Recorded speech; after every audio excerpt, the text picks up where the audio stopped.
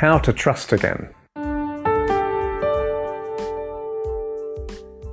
If you suspect you've had trouble making and maintaining emotional intimacy, it may be that you were hurt in the past and feel that getting close to others just leaves you too vulnerable. Actually, of course, having other close people in our lives makes us less vulnerable, but it's understandable that past hurts can make us wary of future closeness.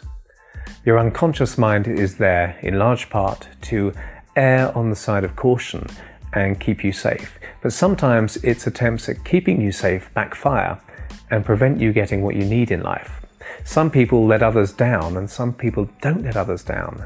Feeling and acting as if everyone always lets you down is unrealistic and a losing strategy. Start to think about the differences between people.